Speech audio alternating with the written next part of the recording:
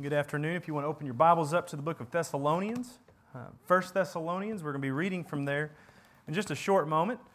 While you're doing that, just like to call our minds back to the commands of the Word of God. I think when we think of it, sometimes you have people that go to this very odd extreme that God's book is not full of any commands. The Word of God doesn't give us any commands. It maybe gives us some ideas, some guidelines, but not commands. That's Old Testament. New Testament doesn't have that. And that notion is wrong in many ways. There are many commands that we think of for people who are going to be following Christ. We see that Christ instructed His disciples to do certain things. We know that they were, as we talked about this morning, they needed to be people that prayed. They needed to be people of prayer. The disciples are commanded to not only pray, but also to be people who are thankful, given to thanksgiving, given to thinking about their situations and finding something to be thankful for in that situation. They were told to abhor what is evil, to see those things that are evil and wicked and wrong and run and flee from those things. There are many commands that we see in the New Testament. But there's one that I don't think we oftentimes think of as a command, and that's found in 1 Thessalonians chapter 5. 1 Thessalonians 5, verse 16, we have a command given that's just as binding upon Christians as any of the other commands that we've just mentioned, and that is, rejoice always. Rejoice always. It has been observed by many over the years that Christians sometimes fall short of carrying out this command in their life, to be people of joy, to be people of happiness, people that are affected by news of glad tidings. And it's apparent in the lives that they live, in the way that they interact with the world. Sometimes that carries over into their worship, and it's apparent in their singing, in their praying, even in their ability to sit and listen to God's Word preached, almost like this is a chore for them. And my thought was, why? Why is it that we sometimes see that? Why do we see people having a hard time being overjoyed like God commands us to be? And I believe there are many, many reasons, and I just want to hit on a few this afternoon. But before we do that, let's just think for a minute, what is it He's calling us to? When we read in 1 Thessalonians, rejoice always, the word in the Greek that's used there is the word chara, C-H-A-R-A, chara. And it's the root word. First of all, that word means joy. That shouldn't be any big surprise. Chara means joy. It also means delight, and it means gladness. So when we read that word, we should also know that that's the root word for some other things that are pretty important to us, like the word charis, or charis, as it's probably more accurately pronounced, which means grace. Part of the root of grace is joy. Or another word that we're definitely familiar with, and that is the word charisma. Charisma, that's where we get our word charisma.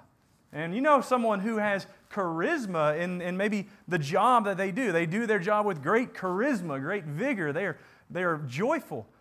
The word charisma means gift. When you read the word charisma in the Greek, that is the word that is translated gift. And so maybe that helps us understand why we came up with the word charisma today and why this person works in their job with so much charisma. It's because they recognize the reward that comes with it, whether that reward be a pay. Some people work just for that paycheck at the end of the week. Some people work because of a pure love of the job. To see the project that I'm working on be fulfilled and committed brings me great joy, and so I work with that joy in my heart. When we see that there's a connection between these three words, joy, grace, and gift, maybe it can help us to reformulate our own ideas on joy. One guy was quoted as saying, we might like to think of charis or charisma as that which produces joy, and chara as the response to a gift which is given. And this is in keeping with other places. The Zondervan Topical Bible Commentary says the emotion, when it has the definition for joy, this is the emotion excited by expectation or acquisition of good.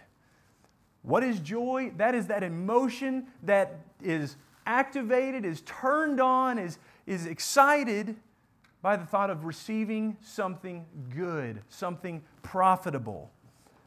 And so understanding that there's a relationship then between the idea of gift and joy it can help us to build this picture of what we need to have always.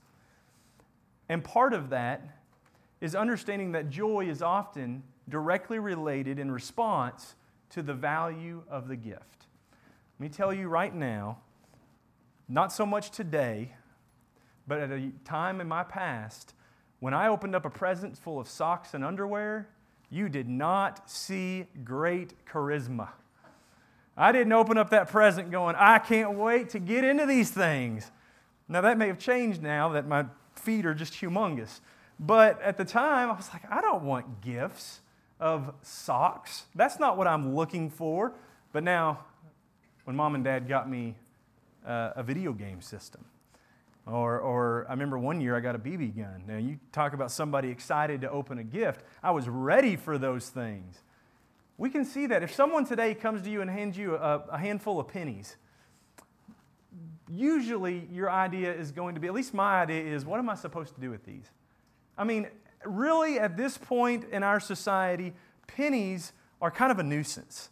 They fill up your pocket. They fill up every nook and cranny of your car. They make their way underneath your couch cushions and in drawers, and they almost seem to be more trouble than they're actually worth, 1 cent.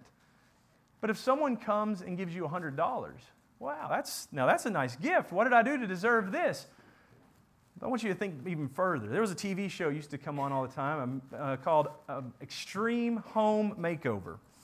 And right now, I'm going to tell you, Holly knows this to be true, I am the most skeptical person when it comes to reality-based TV shows. I don't believe them. I don't believe responses. I say, oh, that was scripted. That didn't really happen.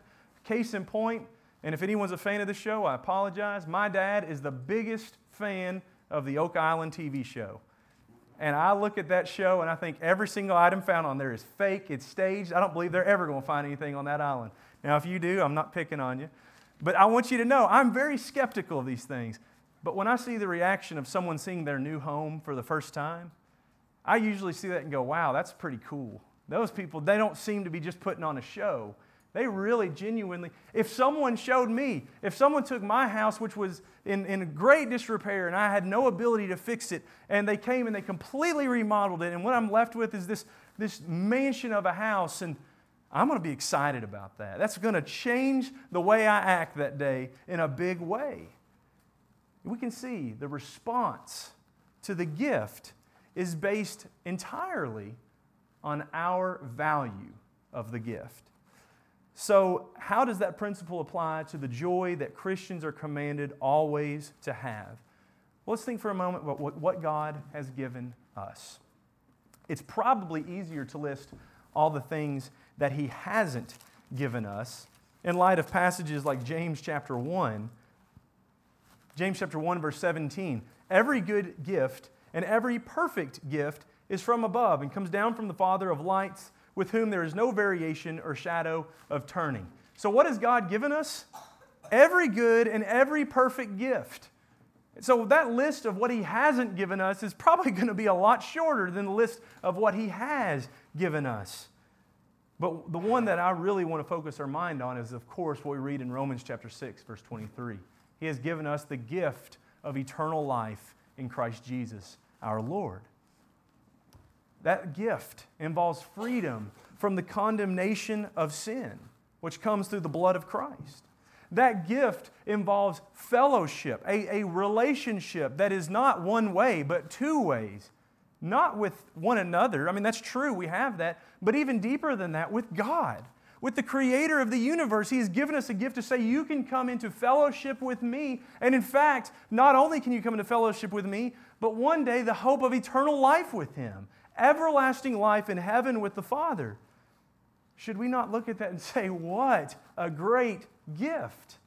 What a magnificent gift. In Acts chapter 8, you see this in the conversion of the Ethiopian eunuch.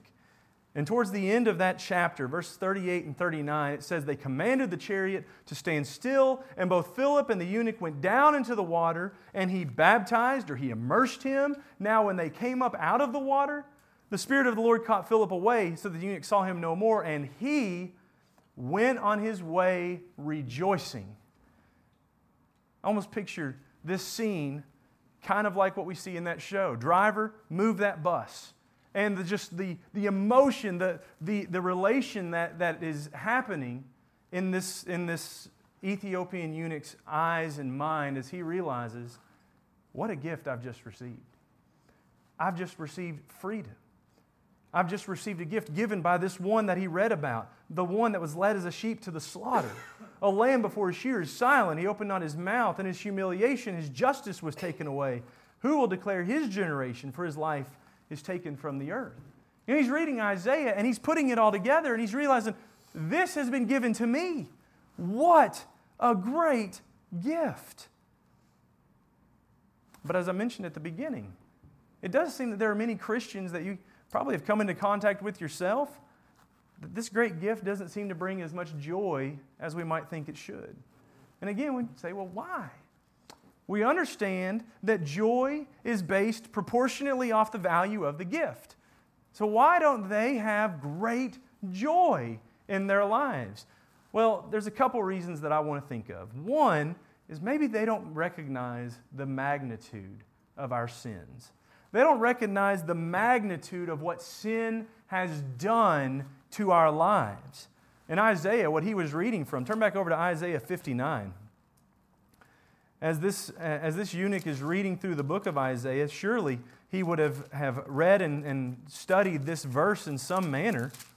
Isaiah 59 and verses 1 and 2. It says, Behold, the Lord's hand is not shortened, that it cannot save, nor his ear heavy, that it cannot hear. But your iniquities have separated you from your God, and your sins have hidden his face from you, so that he will not hear. Isaiah is speaking to the people of God, the Hebrews, and he's saying, the God that you serve, it's not that it's outside of his power to save you. It's not that his ears are clogged and he can't hear your prayers. It's your sin. Your sin has taken you and moved you so far from him that he's not hearing your prayers anymore. He's not in your presence anymore. Your sin has separated you from him. The passage that we just quoted a minute ago, Romans 6:23, that the free gift of God is found in Christ Jesus. It's eternal life in Christ Jesus. But the beginning of that verse tells us that sin, the wages of it, what it earns us, is death. And that's painting a picture looking back all the way to the beginning, to the Garden of Eden, when sin entered into the world and God promised. He said, if you eat of the tree in the middle of the garden that I have commanded you not to eat from, you will surely die. Death will come into the world. And Adam and Eve probably at that time thought, I don't want to die. I just got here. I can't be that old, I imagine, at this point. I don't want to physically die. And Satan plays on that saying, you won't die. You won't die. You'll be just like God, and he doesn't want that to happen. But when they eat of the fruit, immediately they recognize something has changed. They become like God in the sense that they know the difference between right and wrong. They recognize that they are naked. They are filled with shame. God comes and he has to create clothes for them out of an animal which must be killed so that they can have those clothes. They are taken and sent out of the garden. So they're not in that relationship with God anymore. Spiritual death occurs with sin. And it leads us down a path to hell.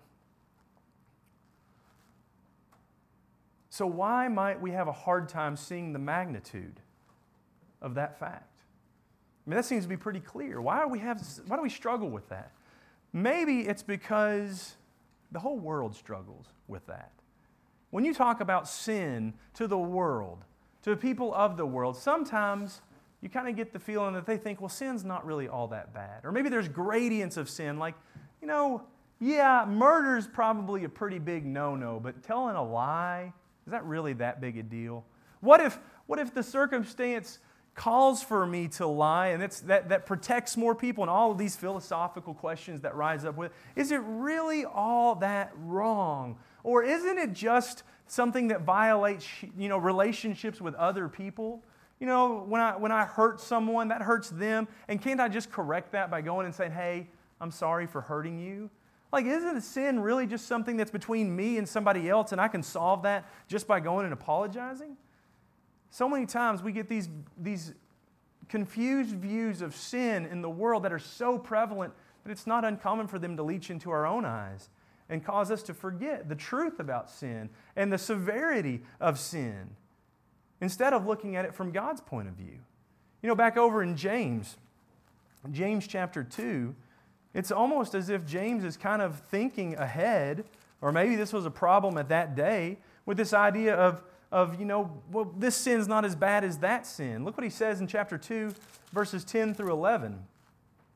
He says, "Whoever shall keep the whole law and yet stumble in one point, he is guilty of all. For he who said, 'Do not commit adultery,' also said, 'Do not murder.' Now if you do not commit adultery, but you do murder, you have become a transgressor of the law." And the point that he's making is it doesn't matter which part of the law you violated. It was a violation of the law. Whether it be a big violation or a little violation, it's still a violation. And the violation of the law, not the certain sin, but the breaking of the law of God is what brought people into iniquity. And Romans chapter 3 tells us it's not just something that one person might do to another person. Romans chapter 3 tells us it's something that we have all been guilty of. Romans 3 verse 23, all have sinned. All have fallen short of the glory of God. That tells us right away that the sin is in relationship not just to one another, to God and to His glory. Sin is so terrible that verses like John 3:16 tells us God had to send His Son so that we might be saved from our sins. He had to die for our sins. We need to realize on a very fundamental in our core that sin is not just a mistake. Sin is not just something it's not a little whoopsie. Sin is a terrible, terrible ordeal. And until we know that, we'll never truly appreciate our salvation that God offers from sin. And so that leads to maybe another reason why some Christians lack joy today. And it's not that they maybe don't appreciate the magnitude of our sin. Maybe they don't appreciate the magnitude of our gift. They don't understand fully what Jesus has done. Turn over to 2 Corinthians chapter 5. In 2 Corinthians 5 and verses 18 through 19, he speaks about how we have been reconciled. Saying, all things are of God, who has reconciled us to Himself through Jesus Christ, and has given us the ministry of reconciliation. That is, that God was in Christ reconciling the world to Himself, not imputing their trespasses to them, and has committed to us the word of reconciliation. Do we understand the gift that we have been given of being reconciled, of being made different in the eyes of God? When two people are reconciled to one another, you hear that word used a lot today, oftentimes in a marriage that is on the rocks, a marriage that is in trouble of being split up. And yet something happens that causes these people to come back together, to begin talking to one another, to work out their problems, and to say they reconciled their differences. They made changes, and they came into a relationship again. He says God has been working through Jesus Christ to reconcile the world. That's talking about bringing them back into a relationship. That's the opposite of what we read in Isaiah, where our sins had driven us far from God. God has been working to bring us back. And notice what he said in the verse right before that. Therefore, if anyone is in Christ, he is a new creation. All old things have passed away. Behold, all things have become new. The gift of God, the gift of what Jesus has done, is that He's making us new. We had, because of our sins, traveled far from God, entered into a relationship with the world that is not compatible with the Lord. And we could not be in fellowship with Him. But because of His love and His mercy and His grace, He sent His Son so that we could be reconciled, so we could be brought back, so we could be made new again in the blood of Christ. And again, we ask, Well, why is it hard for people to see this? Why might Christians sometimes miss the magnitude of this? Here's some hints. In John chapter 15, verse 11, Jesus says, "These things I have spoken to you, that my joy may remain in you, and that your joy may be full." So Jesus is telling us, the things that I have spoken have a purpose, and the purpose is that you may be joyful. And you know who heard that and recorded it? John. And you know what John writes in his epistle in 1 John 1:4? "These things we write to you, that your joy may be full." He didn't pull that out of his hat. He's speaking the words of Christ. He's relating the message again. John wrote, Jesus spoke concerning the things designed to give us fullness of joy. Many Christians, most likely, I don't want to speak with a broad brush, but maybe we just miss the opportunity. We don't take the time to contemplate and understand the things that Jesus taught, the things that His apostles wrote. To stop and think about it and say, how is that supposed to give me joy? Because it is. That's what He's telling us. The things that I wrote, the things that I said, are for your enjoyment. If we did, I think things like the terribleness of sin and the magnitude of salvation, those things would be heightened in our eyes. But all too often we allow ourselves to be influenced by the world and its standards. So what are the things that we receive joy from? Well, it's usually those material things. You know, the BB gun and the video game and the new house and jobs and promotions and worldly friendships. Even families, husband and wife and children, these things bring us great joy. And don't get me wrong, I'm not suggesting that they shouldn't. I'm not suggesting that these things should not bring us joy. All the more when we read James chapter 1, verse 17, I think we understand that they should bring us joy. We need to be thankful over them, but not as joyful as our spiritual gifts bring us. We need to be retrained in our thinking through the Word of God and being mindful of the things of God. Now, there may be one more reason that I want to look at quickly. And this is one that I know that I've struggled with in my past. And it's because of a teaching that I've heard my whole life. A teaching that's not entirely false. In fact, it's more true than false. But sometimes it's a response that goes too far. And that is, we've overreacted sometimes to emotionalism. There is a danger in moving and acting strictly off emotions. When emotions rule our hearts and our minds more than the Word of God, that's a problem. And so oftentimes that's what we find people today doing. Why do you go to the place where you go of worship? Because that's where I feel good. Whenever we worship there, I get this feeling like everything is how God wants it. Everything makes me just know that there's a spiritual experience happening. And for most of my life, I've heard sermon after sermon preached against this and the importance of not following our heart, because the heart is the source of many vile things. We need to know that. I'm not arguing against that. We need to know the dangers that making a decision off of what feels right can bring to our lives.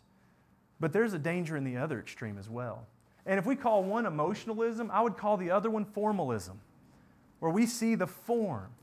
You know, we've prayed already today about everything we do being done in spirit and truth. We see a form of how things should be done, but if we do them with form and no heart, no emotion, we're just as guilty as those who have been compelled to go only off of their heart. Sometimes we see that, again, in our singing. Sometimes you'll see singing that you get the feeling, I wonder if we really want to be here to sing these praises of God. One of the songs that we sang just a minute ago, what a beautiful, I should have memorized it before I even got up here. In 612, there is a line, now watch it not be that one and I'm going to look really silly. There is a line in that one as we sing about love lifted me. Number 2, verse 2. All my heart to Him I give, ever to Him I cling. In His blessed presence live, ever His praises sing. Love so mighty and so true merits.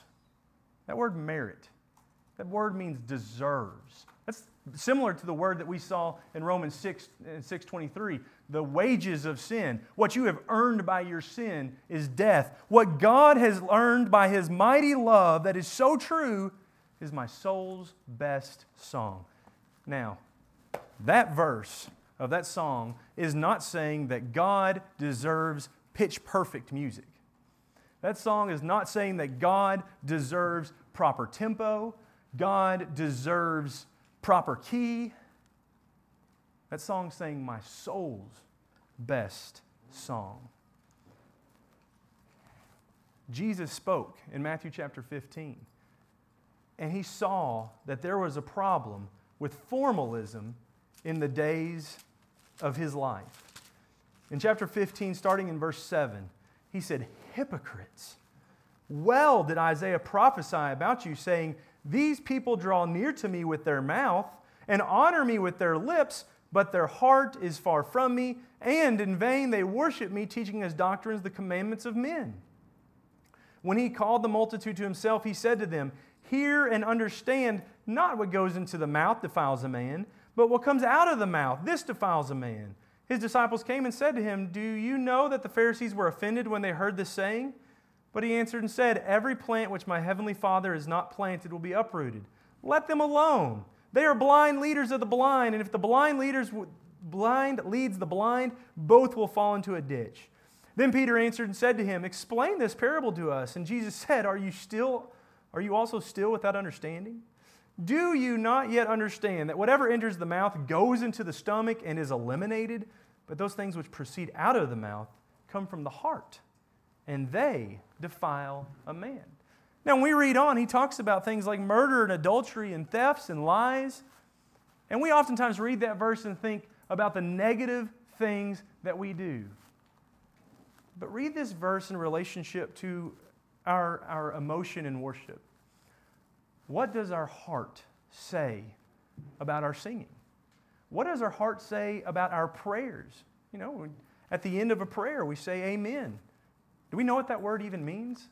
Are we aware of what we're saying? Saying something without understanding the meaning is something that we fuss at our children all the time. Why'd you say that? I don't know. You've got to know why. You've got to know what you're saying. You've got to know what the word means. Why do we say amen? It means let it be. Sometimes people think it means I agree. That's not necessarily the meaning. It means let it be. Whenever someone says a prayer asking that the offering of the Lord's Supper be blessed, and we offer thanksgiving for Jesus' blood, and we look forward to the coming of the Christ. When we say amen at the end of that, we're saying let it be. Let Christ come quickly. Let His body resemble, or let this bread resemble His body broken on the cross. Let this blood resemble His sacrifice in the new covenant where we found salvation for our sins. And let the Lord return and not make haste. Same thing during a sermon, whenever you hear someone say amen. Actually, there's a story that I read, and I have no idea if this story is true or if it's just a story that was made up to teach and illustrate a point. But it was humorous to me. It says that a man walked into a worship assembly. It was already taking place. He strolls in and sits down, and during the sermon, the preacher is talking about the love of God, so much so that we can have a salvation of our sins. And the man hears this and he says, "Amen." And promptly people turn around, as oftentimes happen, and looks at that guy. Some of them whisper, "Who's that? Who's that guy who said amen in the back of the church building?" The preacher continues to go on and states that Jesus' death on the cross was so that we might have forgiveness of our sins. And the man, again, hallelujah. Praise God. And again, people kind of turn around and look and stare. What's this guy? Who is this guy? As the preacher closes his sermon, he begins to state that Jesus, and through Jesus alone, we have a hope of eternal life. To which the man responds, "Praise the Lord." And everyone now is looking, and as one fellow stands up and strolls over to him, he leans in his ear and he says, "We don't do that here." Now, what he meant by that is we don't say those things here. What it comes off is we don't praise the Lord here. I'll leave it to you to take the meaning from that little ditty, that little story. But it does highlight in our lives, we can be joyful and orderly in worship. We can do things in spirit and in truth.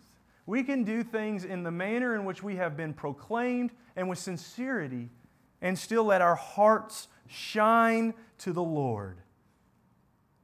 You know, passages such as Joel chapter 2 come to mind. In verse 23 it says, "Be glad then, you children of Zion, and rejoice in the Lord your God." Are we children of Zion? I would submit that if we have been saved by the blood of Christ, entered into a relationship in this new covenant with Him, made descendants of Abraham, yes, we are children of Zion. And we should be glad and rejoice. The psalmist writes in Psalm 122:1, "I was glad when they said to me, 'Let us go into the house of the Lord.'" We're here today. I loved Alan's prayer. "Where 2 or 3 are gathered in my name, there you are in our midst. Welcome. Welcome to our assembly, God." I thought that was an awesome prayer that he led. We are in the house of the Lord. We come together not into a brick building, but into a relationship with one another to worship God. And God is in our midst. Does that bring us joy? Are you glad to be here? Paul wrote in Philippians 4:4, "Rejoice in the Lord always. Again, I will say rejoice." Such an important phrase, he couldn't say it just once. He had to tell us twice. Rejoice, Christians. In Ephesians 5, verse 19, the one of 2 verses that we go to over and over again to say we will not worship with instrumental music because that's not what God wants. Sing and make melody in your heart to the Lord. We're going to cut those worship instruments out. But will we also cut out the heart? Is there heart in our singing to one another? I've focused on Christians that don't have joy. I'm not saying that the Christians here don't have joy, but we could. That's something that each one of us needs to evaluate within our own hearts. Am I giving God joy in my singing, in my prayer, in my studying of His Word? Am I expressing that joy to my brother and sister? We should enter into the worship of our Creator and Savior with the enthusiasm and the vigor that is due. Not with the enthusiasm and vigor that we enter into our taxes on April 14th. I'm telling you, I despise tax season. I mean, at my very core, I despise tax season. And there have been times when I can't tell a difference between me sitting in front of TurboTax with my hand on my cheek going, "This is so dumb." There have been times in my life where I've looked at my worship and thought, I'm not giving much more to God than I'm giving to the IRS. And that ought not be. I've needed to do better. Maybe you've thought to yourself that you need to do better too. Let's pray the prayer of David. In Psalm 51, verse 12, he said, "Restore to me the joy of your salvation." Maybe that would be a good thing for us to pray before we come to worship. To remind ourselves what God has done for us. Let's allow the Word of God to do its work. In Jeremiah 15, verse 16 says, "Your words were found and I ate them. And your word was to me the joy and rejoicing of my heart, for I am called by your name, O Lord God of hosts." Are you here today called by His name? If you are, give heed to what had to happen for that to be the case for you. Think about the magnitude of your sin. Think about the value of the gift given to redeem you and reconcile you out of that sin and out of its consequences into a wonderful relationship with God, a new name in Christ Jesus. And allow that wonderful knowledge to restore the joy that you have. One more verse, Psalm 89, verses 15 through 16 says, "Blessed are the people who know the joyful sound. They walk, O Lord, in the light of your countenance. In your name they rejoice all the day long, and in your righteousness they are exalted." Let's be people this morning who are people of prayer. And let's remember this afternoon that we're going to be people of joy. Prayer and joy. Do you want that? Do you want the joy that we should have? The joy that only comes through following Christ, being led by His Word, being strengthened by His love? We want for you to have that as well. And if that would be your desire, please let it be known right now. Come forward as we stand and as we sing.